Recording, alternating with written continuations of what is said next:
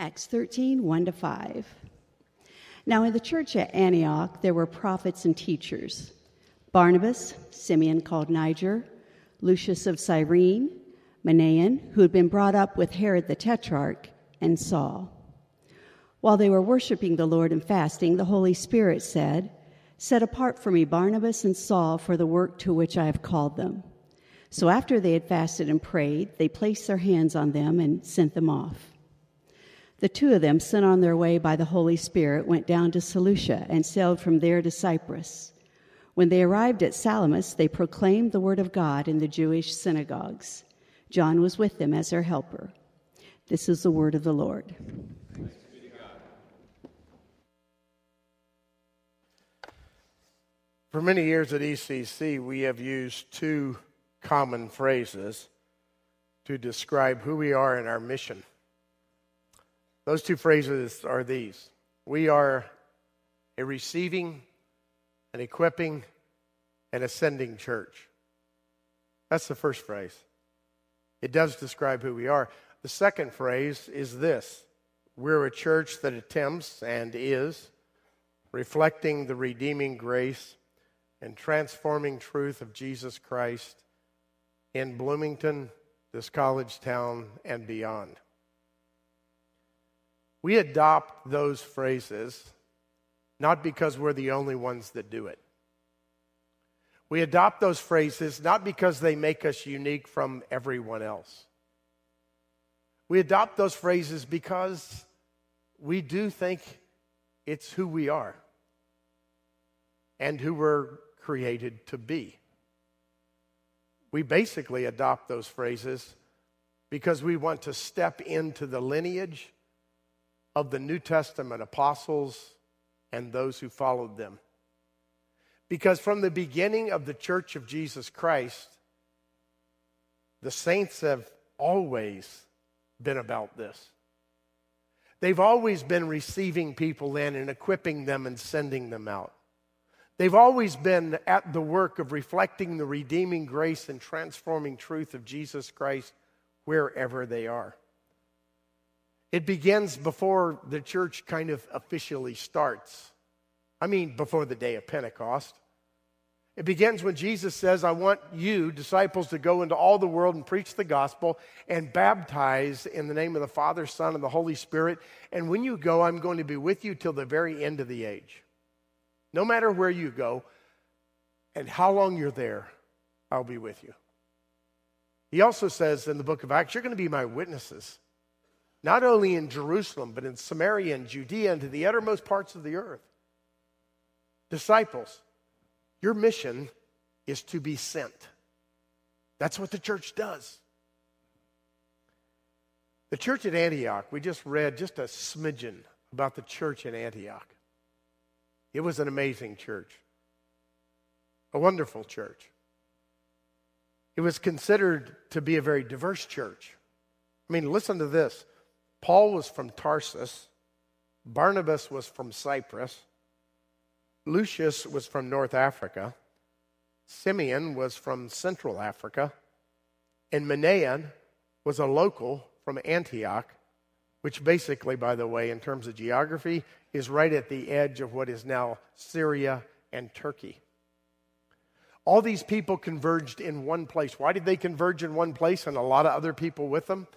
One primary reason: they were running for their lives. They were refugees from persecution. After the martyrdom of Stephen, they rushed to the north to get away from the persecution. And people came from all over the place and flooded into Antioch, a city of maybe 500,000 people. And that city of Antioch was seen as a hub for the Christian community. So much so that Paul and Barnabas identified it as a place they needed to be. And Paul was called by Barnabas to come and to do some ministry there. And so for one solid year they taught the scriptures concerning Jesus Christ. And then they moved on. And people who were there moved on. I would love to know more about the history of the church at Antioch. How many people left and went back south after the persecution dropped down? How many people went to the north and the east and the west? It seemed like they were constantly going through Antioch and sending them out. Over the space of 8 to 10 years, Paul did 3 missionary journeys all over Asia Minor and even into what we now call parts of Europe. It's an amazing story. Matter of fact, let me give you just a rundown of how fast it happened. Let's put the date of Jesus' crucifixion and resurrection at 33 AD. By 34 AD, Philip, a disciple of Jesus, had baptized an Ethiopian prince who was passing through the region. Do you think he stayed there? No. He went back to Ethiopia, and a church is established. 42 AD, Mark is sent to Egypt, the place that the people of Israel were rescued from so many thousands of years earlier. By 47 AD, Paul begins one of his first 3 missionary journeys. By 52 AD, Thomas, doubting Thomas, the man that said, "I will not believe until I can touch your side and touch the nail prints in your hands," that Thomas spreads the gospel to India. By 63 AD, we have record that Joseph of Arimathea, he's the one who gave Jesus his tomb after the burial. A wealthy man, Joseph, travels to Glastonbury. You know where that is? Southern England. By 80 AD, the first Christians are reported in France. By 174 AD, there are Christians in Austria. By 200 AD, the Christian church has gone to Switzerland and Belgium. 208 AD, one of the church fathers named Tertullian says, "There are Christians beyond the Roman wall in Britain, in the outermost regions, beyond the southern part of England that we now know of today, to the northern regions, the church is spread." That happened in roughly 200 years. Why? Because the identity of the church has always been sending out. The identity of the church has always been mission. That's what we do. It's what we've done here for 40 years or more. We've sent people all over the world. We are an Antioch-like church. And I love this place for that. You know what? This is a sort of a dark comment, but it's true. If we ever stop sending, we will die. Churches that stop sending and stop serving and stop proclaiming the gospel, they die. Because that's what they were created for. And when you do not do what you're created for, you wither on the vine. What do we do when we are sent out? When we receive one another in, when we equip one another, and when we're sent out, what we do is we share the redeeming grace of Jesus Christ. And that redeeming grace of Jesus Christ has a long history. It's not just our redeeming grace in Jesus Christ. It's not just the story of the New Testament and God redeeming people. It goes all the way back to the beginning when the fall takes place and Adam and Eve spoil the reality of paradise with God. God says, "I'm going to fix the problem. Here's what I'm going to do. I'm going to take from the problem the remedy. Through the seed of the woman, I'm going to bring someone who is going to redeem all of humanity." And we know that now as being Jesus Christ. And the story continues in Abraham when he leaves Ur of the Chaldees and he goes south to this place called Palestine as we now know it. And in that place, God says, "I promise I'm going to establish a great nation in your name. And your name and your nation is going to bless the whole earth." How in the world, must Abraham have thought, could that ever happen? And now we know in retrospect, the point was that when Isaac was born, and when Mount Moriah was the picture, the whole story became about Jesus. The Lamb of God that takes away the sin of the world. And through the lineage of Abraham comes Christ. Before all that happens, you know that Abraham's descendants found their way into Egypt and stayed there much longer than they had intended and became slaves in Egypt and had no possibility of redemption on their own. They could not do it, but God. Maybe the two most important words in our vocabulary, but God. But God said, I'm going to redeem this people. Not because they're good, not because they're great, not because they deserve it, but because I want to redeem them to proclaim my glory to the world. And so he took Moses and he raised him up and he let them cross the Red Sea. And people were pursuing them in hot pursuit to take them back as slaves. And he redeemed them by his grace. Slaves from Egypt. That story carries on and is repeated over and over again in the lives of Christians in the New Testament and even today. The notion of exodus and redemption is at the heart of the gospel. Matter of fact, just recently, some of our missionaries experienced something of a participatory redemption. Melanie and Ryan Brasher, who are in Pakistan. Ryan is a professor at a university, but thoroughly committed to Jesus Christ and wondering how he can share the good news with others. Identified a huge problem among some of the people that were attached to the university, people who worked as servants to the university, undereducated folks. Their families were caught in the snare of slavery. Slavery because of debt that they had, but slavery that they never would get out of. There was no possibility, no matter how long they worked, that they would ever be freed because the debt was too great. And Ryan and Melanie had a vision to rescue them. They were kiln workers, making bricks. Sound familiar? The people of Israel and Egypt. They came up with a plan to rescue these people by paying the kiln workers the amount it took to get them rescued. And some of you were a part of this. Our children and children's ministry were led by Leah Wooden, and we're going to talk about it in one of our episodes in the next 4 Sundays. Led by Leah Wooden to raise funds and to pray for and to be in contact with Ryan and Melanie as they reached out to rescue the kiln workers. The good news, they've been rescued. Their debt was paid. They were brought home, and they're rebuilding a life, trying to figure out what it means to work in a culture to sustain themselves.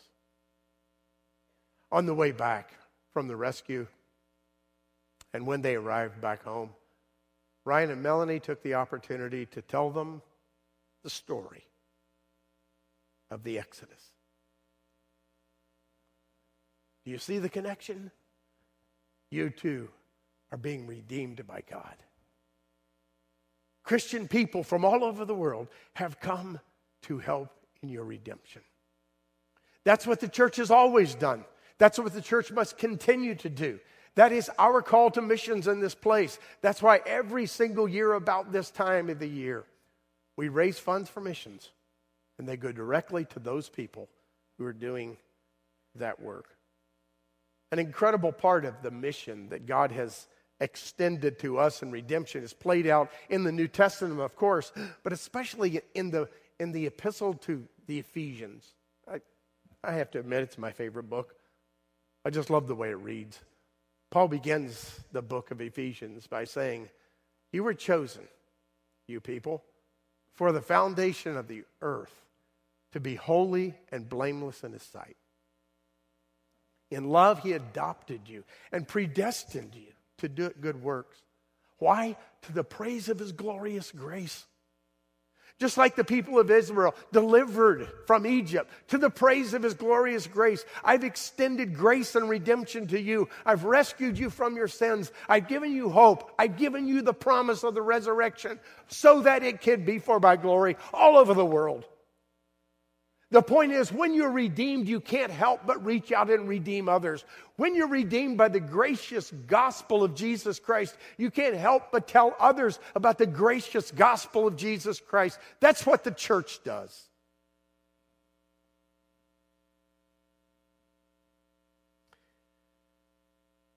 We cannot help but share the good news.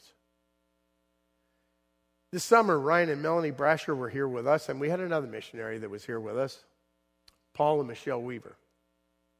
Paul and Michelle Weaver went to Turkey to be a part of an organization, BCC, which means Bible Correspondence course.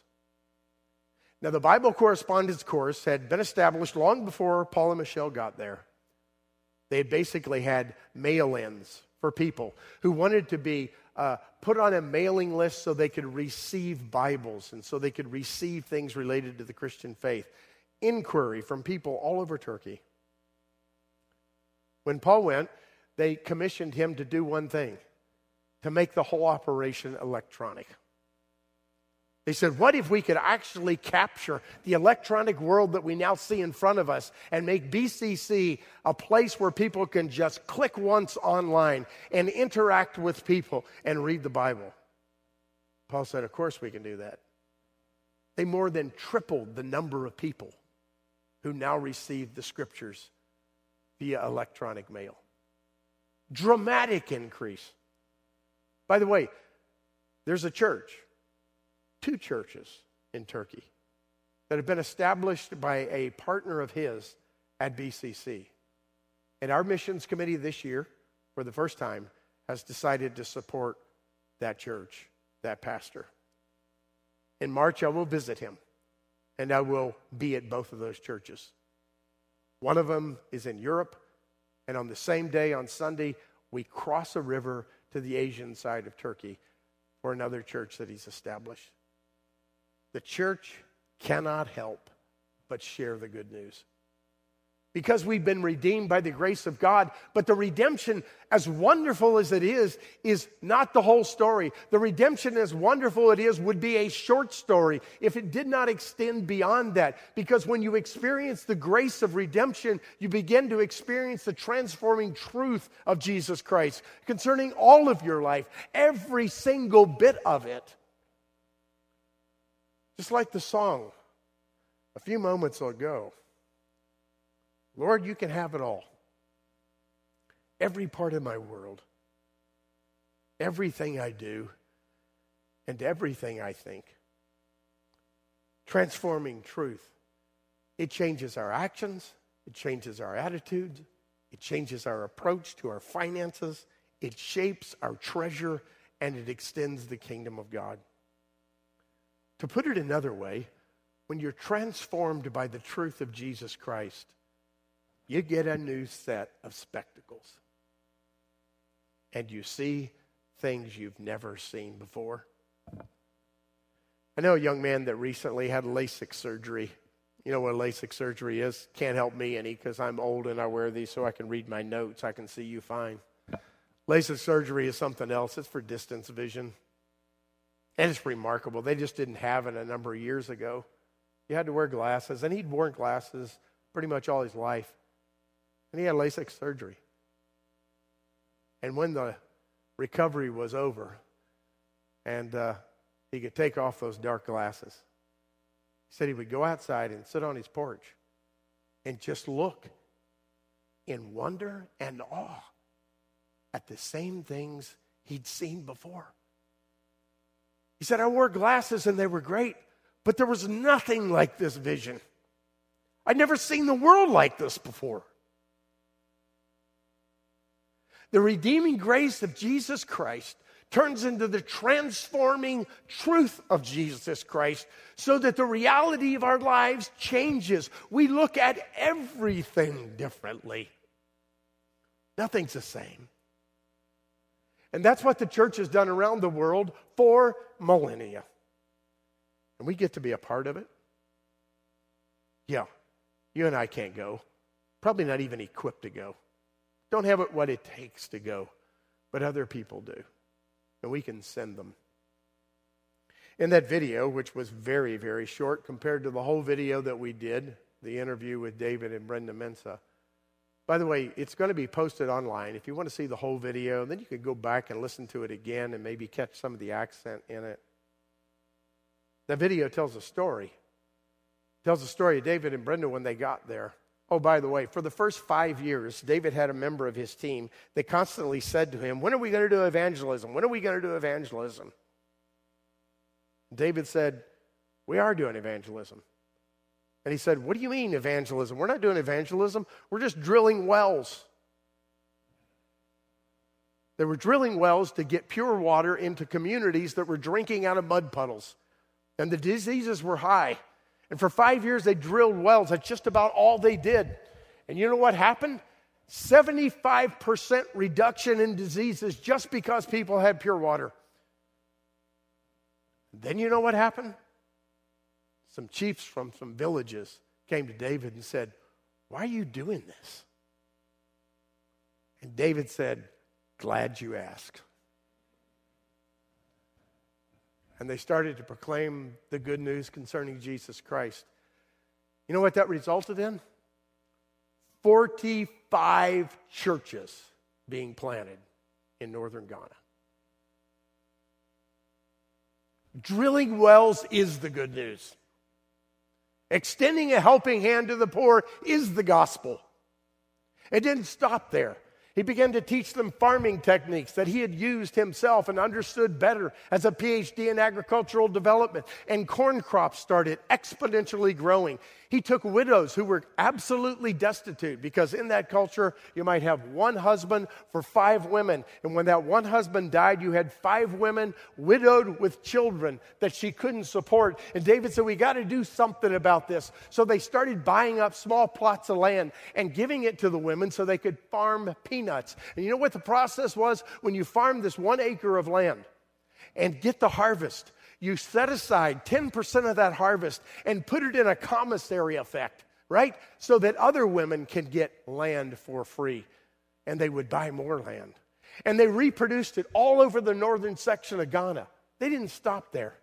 David started looking at the diet, and he said, we need more protein in the diet of these people. They're perishing because of the lack of food that they need. So he decided to come up with what he called a fish hatchery. He said, why not grow our own fish and get diet updates, diet upgrade through the fish? And everybody laughed at him. Said, you're crazy. It'll never work in northern Ghana. You don't have the water up there. We can't. And he said, by the grace of God, we're going to try.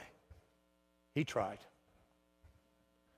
Now the government of Ghana is asking them to provide fish for the whole country. That's something like 50% of the country's consumption of fish comes from David Mensa. One other thing he saw the environment going to pot.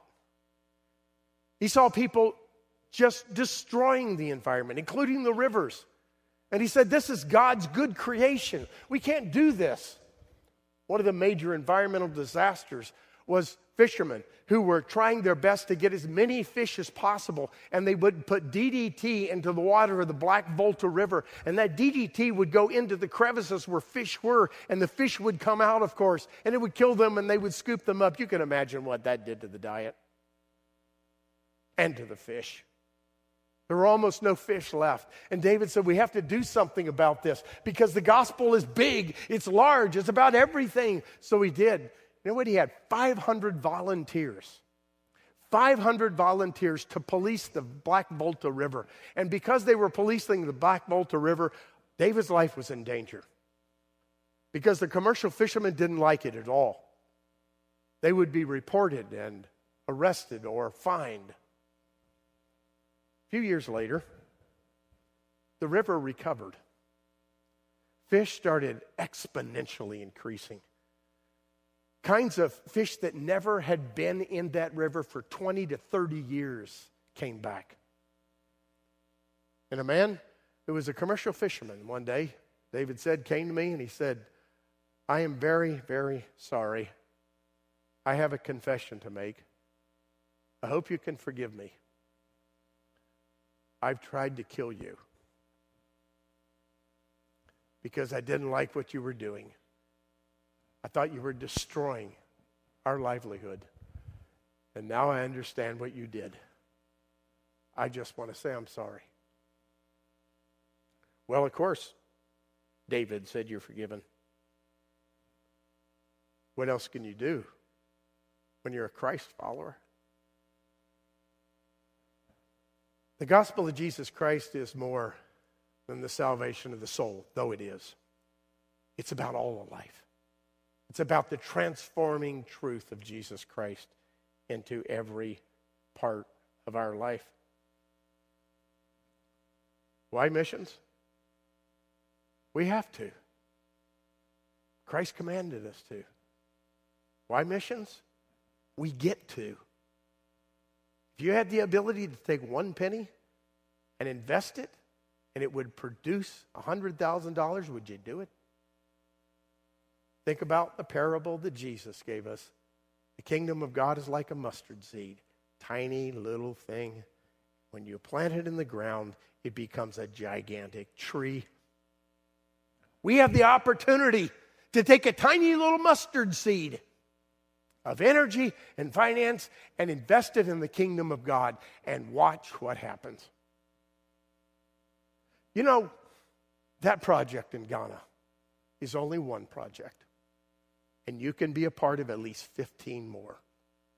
Because God has called us to be the hands and feet of Jesus. So join me, will you? In being the church. The mission is ours. Let's pray. Our gracious Heavenly Father, for the redemption that comes to us in Jesus Christ, your Son, our Lord, we give you thanks. We also thank you that you told us not to hold it, not to grasp it. As a matter of fact, you give us the example of Jesus, who, even though he was equal with God, did not consider equality to God something to be grasped, but he emptied himself and gave himself to others. So help us to do the same, Lord. Let us reorient our life around the mission that you've called us to. May we be that place that reflects the redeeming grace and the transforming truth of Jesus Christ in Bloomington and beyond. And we'll thank you that we're a part of such a great cause. In the name of Christ we pray. Amen.